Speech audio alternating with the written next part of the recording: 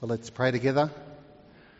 We come to your word, Heavenly Father, with thanks that your blessing is upon us when we open it and read it and think about it. We pray that you would bless us this morning, refresh us and deliver us from many things that would keep us from putting our hope and trust in you. We ask this in Jesus' name. Amen. Well, having laid to rest King Solomon, we come back again to where we left off in November last year, picking up the flow of Matthew's Gospel, chapter 13, following the narrative of the events right up to and including chapter 20. And we're doing this under the heading of the King and his kingdom. Along the way, we'll come across numerous miracles, occasional sections of teaching, and various events that all happened as Jesus went about doing good and preaching the kingdom of God. Now, as we come to verses 53 to 58 of Matthew 13, it's important to note that we reach the first of many turning points in Matthew's record of the ministry of Jesus. And the turning point is this, that the popularity that Jesus had been receiving was now fading. And instead, in the place of popularity, was a growing hostility. And Matthew's reference to this hostility at this point is here to remind us why it was that Jesus was now more focused on teaching his disciples and why he did that in parables when speaking to the crowds. He did so that hardened hearts would remain hardened, and that those whose hearts were tender toward him would be drawn to him. But Matthew includes this reference to growing hostility here to tell us why also Jesus would soon leave the region of Galilee, where he had been preaching and ministering, for the region of Judea, where the next aspect of this ministry would take place. Now, this is worth noticing just for a moment. The fact that Jesus moved on from one region to another and took his ministry and his miracles with him reminds us just what he did, what he taught his disciples to do when they were faced with rejection of their message. Get up and leave. And Jesus was about to get up and leave, to shake the dust off his feet, so to speak, to turn his back on those who would not receive him. Just as God in judgment does and will do to those who harden their hearts toward him. He will give them what they want. He will leave them. And that, my friends, is the worst kind of judgment that we can ever conceive of. And one that we must pray will never come to us because we fail to respond to the preaching of the gospel. Now, in our text this morning, through these events that happened to the Lord Jesus, we learn some matters that I'd like to direct your attention to. First of all, in verses 53 to 57, we're introduced to those who rejected Jesus in his hometown, and we note the hardness of their hearts. Matthew pulls no punches here, and he paints for us a rather ugly picture. After Jesus had finished speaking his parables, he journeyed to Nazareth and he preached in the synagogue there on the Sabbath. And as he preached there, the people were amazed at his teaching and struck with wonder, dumbfounded by the way that he taught and what he said. Dumbfounded, yes, but not to the point of believing in him. They were, we are told in verse 57, offended by what he said. Now, Matthew does not give us a description of what Jesus preached here, but Luke does, and you can find that in Luke chapter 4, verses 16 to 30. And there you find that Jesus' message was very in your face to the people of Nazareth. He was clear, very clear, that the prophet Isaiah's words that he preached on that day applied to them, and that they were guilty of hardening their hearts against God's message of truth. And so it was a very strong message, calling them to repentance and condemning them for their unbelief. And so you can understand why they might have reacted negatively to what Jesus told them. But Matthew doesn't record what Jesus said for one reason. He wants us to note that the hearts of these people who rejected Jesus, he wants us to note their hearts. It's not what about Jesus said. It's not about his method or his preaching style, or that he looked mean when he spoke, or that he raised his voice, or that he pointed fingers or he called them names. It's the fact that their hearts were hard that meant they responded as they did. Now, having done some brief research on things that can go wrong with your heart, I was surprised to learn there's quite a number of things that can go wrong. And I'm aware that for some of you that's very real. Very, very real. For some of you, quite invasive treatments have had to be reverted to in order to fix the problem of the heart, physical heart. But nothing medical or surgical can be done in relation to the issue of a hardened heart. See, at the start of the chapter, Jesus told us one of his better known parables, the parable of the sower. And in that parable he spoke of those who hear the word of God, but because their hearts are hard or are rocky ground, uncultivated, the seed does not get beyond the surface, and the birds come down and snatch it away. And this describes the people of Nazareth to a T. They were impressed by what they saw and heard, and yet rejected what their eyes and ears told them. Mark and Luke tell us that they threw Jesus out of Nazareth after this, while Matthew notes the great offence they took, explaining it in these terms, that Jesus, one they knew, one from their own town, an uneducated tradesman, should preach like a rabbi or do miracles like a prophet. They couldn't put these things together. They couldn't understand how this could be. That on the one hand, Jesus was one of their own and just a carpenter. And on the other hand, he was acting like he was a rabbi and a teacher and a prophet. And while they were amazed at him, they still didn't put their hope in him. One commentator says here, it seems strange to those who had known him all his life that one who had been trained solely as a carpenter and who had no further education should not only be teaching as though he were a qualified rabbi, but displaying what was clearly supernatural power. Another says, as these people saw it, Jesus was not supposed to reveal such wisdom and such power, for he had not enjoyed a higher education, and besides, he was merely one of them.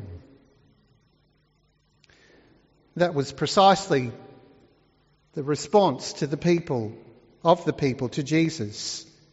These people of Nazareth were blinded to Jesus' teaching and claims because they were preoccupied with his origins. They remembered him when he lived there before. They knew his family.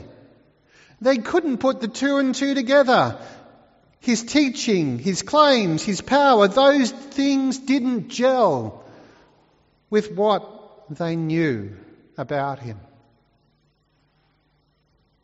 And so secondly, in the text, you'll see in the second half of verse 57 the danger of their assumptions. the hardness of their hearts, the danger of their assumptions. In this part of the verse, we see how Jesus responded to the people in Nazareth and their words about him, as he said, "A prophet is not without honour except in his hometown and in his own household." Now, among other things, these words of Jesus teach us that in spiritual things, as it is in many other things, familiarity often breeds contempt. It mattered quite a lot that these people held to, clung to, and would not let go of their prior knowledge, or should we say prejudice, of Jesus. Though they'd been amazed at what he taught in their synagogue, amazed at the miracles they'd seen and heard about, this amazement did not lead them to that point of putting their hope and trust in him. So you have to ask why. Why was that? And the answer is that they had become familiar with Jesus. They said they knew him. They said they knew his family. They said they knew his earthly father. They said they knew his mother who was still living. And they said they knew his brothers and his sisters. And all that they knew became a stumbling block. In fact, all that they knew became in their minds that sufficient reason in their minds to reject him and eliminate the possibility of his words being true. And that's why Jesus responded with this proverb, "A prophet is not without honour except in his hometown or in his own household." Now, those who consider themselves sceptical about Jesus and the gospel today, well, they may well comfort themselves with thoughts like this. Well, I'd be in much better position to decide for or against Jesus if I had lived with him in his own earthly ministry. Or if I could have been there and seen him feed the 5,000 or raise Lazarus from the dead, well, maybe then I would have believed in him. But such arguments are foolish. The problem is not and has never been that we are too far away from these times when these things happened, because there were thousands of people who saw all that Jesus did and heard him, who rejected him outright. Bishop J.C. Ryle says here, "Do we fancy that if we had only seen and heard Jesus, that we would have been his faithful disciples? If we do, let us not think so. Let us observe the people of Nazareth and learn wisdom. They saw the miracles, they heard him preach, and they rejected him." You see, the problem is not that we must rely upon the testimony of the apostles instead of seeing these things firsthand, or that these things happened long ago, or that the scriptures are unreliable records of these events. It's not a lack of evidence which makes us insecure about trusting in the Lord Jesus when there's all the evidence in the world to back up his claims. And so we must warn against becoming complacent with what is familiar to us, whether it be the scriptures we read from day to day or hear preached on from week to week. These are privileges we cannot assume that we will forever enjoy on earth. Thirdly, in verse 58, Jesus teaches us a third thing, and that's the poison of their unbelief. And Matthew adds the comment as a conclusion to the event, "And he did not do many miracles there because of their unbelief." Here the gospel writer makes it plain for us that unbelief is a deadly spiritual poison. It's not only that we learn in this passage that some will refuse to believe in Jesus no matter how clear the teaching is or how clear the evidence. It's not only that in spiritual things familiarity breeds contempt, but it's also true that unbelief kills spiritual life. And here Matthew gets to the very root cause of the people's offence at Jesus. It's not just that they were over familiar with him, but also their hearts were captively held in unbelief.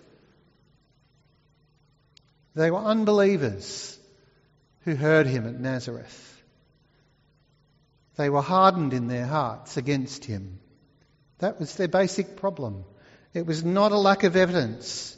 It was not a lack of clarity surrounding Jesus' claims or his methods of explaining and applying the scripture. It's not that he hadn't done impressive miracles. It's that their hearts were hardened, as we established. Mark brings this to attention, chapter 6, verse 5, where he says, Jesus could do no miracle there except that he laid his hands upon a few sick people and healed them. Matthew, of course, as we're looking at, tells us he did not do many miracles there because of their unbelief. Now let's think about this. That phrase, Jesus could do no miracle there, has been very frequently applied wrongly by faith healers who falsely claim that God didn't deliver the healing he wanted to give them through them because the one needing healing didn't have enough faith. And to back up their testimony, they will appeal to a text like this as proof of their position. But please note that this is not at all what this passage is teaching. The people of Nazareth were not doubting that Jesus could do miracles, but they were doubting that he was the Messiah. The faith that the Bible encourages us to have is not one that believes that Jesus can do miracles and supernatural things in your life. That's never called for. Rather, it is one that means you call upon and you believe on the Lord Jesus Christ as the Son of God, and that you trust him alone for your salvation as he is offered in the Gospels to you. That's the kind of faith that's required. That's the kind of faith that's been spoken about here. It's the absence of this kind of faith which meant that Jesus did not do miracles in their midst. People of all kinds through the Gospels came to Jesus at various times with various kinds of needs, and we know that Jesus responded positively whenever anyone came to him in faith. But he did not do the miracles for those who did not come to him. Take a look for yourself. See, Jesus did no miracles for the Pharisees as a group, because in their minds and hearts, they had already rejected him as Messiah. And therefore they would not come to him to be saved or for his help. The text here is not an excuse for anybody to say to you, this isn't working because you lack faith. Rather, it's a demonstration of what unbelief does in the power and the purpose of God. The point is that no one believed and no one came to him. The point is that their hardness of heart kept these people from bringing their needs to Jesus. And the consequence was only a few miracles were done, because only a few came to him. It was that they would not come to him, not their lack of faith. So what to conclude? Clearly our text tells us of those who did not believe Jesus, of those who rejected his testimony. The people of Nazareth, people who are and were people just like modern day people, educated, life-loving, family-oriented, hard-working. And yet on this most important matter, when it came to responding to the gospel, hard-hearted, joining the ranks of Pharaoh, who stands in the scriptures as one of the hardest of hearts. How do we understand this? Well, let's take it back to the reading we had from Isaiah 1, where the Lord indicates that the issue that we all face, if we too are spoken of in the text as God's people, the issue we all face is much more serious than we think. There the Lord indicated that there's a huge problem with all of us, described in this way. The whole head is sick and the whole heart faint, from the sole of the foot even to the head. In other words, sin has invaded and affects every aspect of our being. In Reformed theology, we speak about this as total depravity. Not to point out that we are as bad as we can be, but that sin has affected every aspect of our life. Our minds, our will, our affections, our heart. Our thinking can be wrong because of sin, as much as our actions can be wrong because of sin. And of course our hearts are wrong because of sin. It affects every aspect of our response to God. Nothing is right in and of ourselves. We are totally depraved. But the second part of the reading of Isaiah 1 gives us hope, doesn't it? Though our sin is so bad, God's grace is so much greater, and He offers to all who will come to Him, though your sins are like scarlet, they shall be as wool. As white as snow, though they are red like crimson, they shall become like wool. So for this condition of total depravity that we face, there is the offer of complete washing and cleansing, or as the other prophets tell us, a new heart and a new spirit. And so if you're a believer in the Lord Jesus, this is what God has done for you. If your hope is now in Him, it's because God has softened your hard heart. And by the message of the gospel and through the grace that's received from God, He has shown you not only what needs to be done to change that heart of yours, but He has also changed that heart of yours. He has enabled you to come to Him and be united to Him. Paul says that in Ephesians 2. For by grace you have been saved through faith. And that not of yourselves, it's the gift of God. And this grace has delivered you from a hard, unbelieving heart in order to embrace Christ offered to us in the gospel. And this leads to a challenge that all of us face, whether we believe or we don't believe, to keep our hearts soft and to keep them from going hard. We find this in Psalm 95 and repeated in Hebrews 3, which should be on the screen. Today, if you hear His voice, do not harden your hearts. Which is just what the people of Israel did long ago in the desert, remember? And it's something that we still can fall for. And how does this passage address you if you're not a believer? Well, just this. If you're not in the position of saying, if you are in the position of saying, I don't believe, because there's not enough reasonable evidence, then you find yourself standing right with the people of Nazareth, who are saying, I will not believe what I cannot understand. To that, St. Augustine says back, you will not understand if you will not believe. That means the only place where we can go when struggling with unbelief is to our knees. To beg God to open our eyes that we might know for ourselves the truth of the saving grace of God in Christ. And if you do know Him, may you be reminded afresh that grace reached you first and placed your feet on solid ground, delivering you from the perils of a hardened heart, the poison of unbelief. Let's pray together.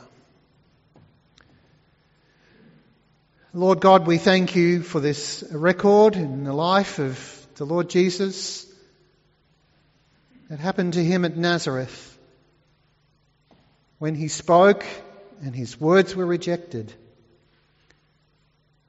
And they were rejected for various reasons, but mostly because sin had gripped the heart of these people and they would not turn from it, would not come to him and believe in him and receive from him.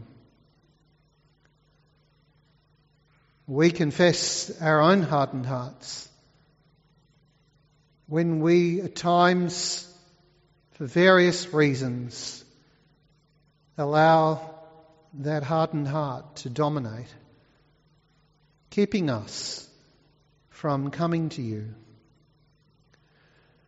Deliver us, Lord, from the perils of unbelief.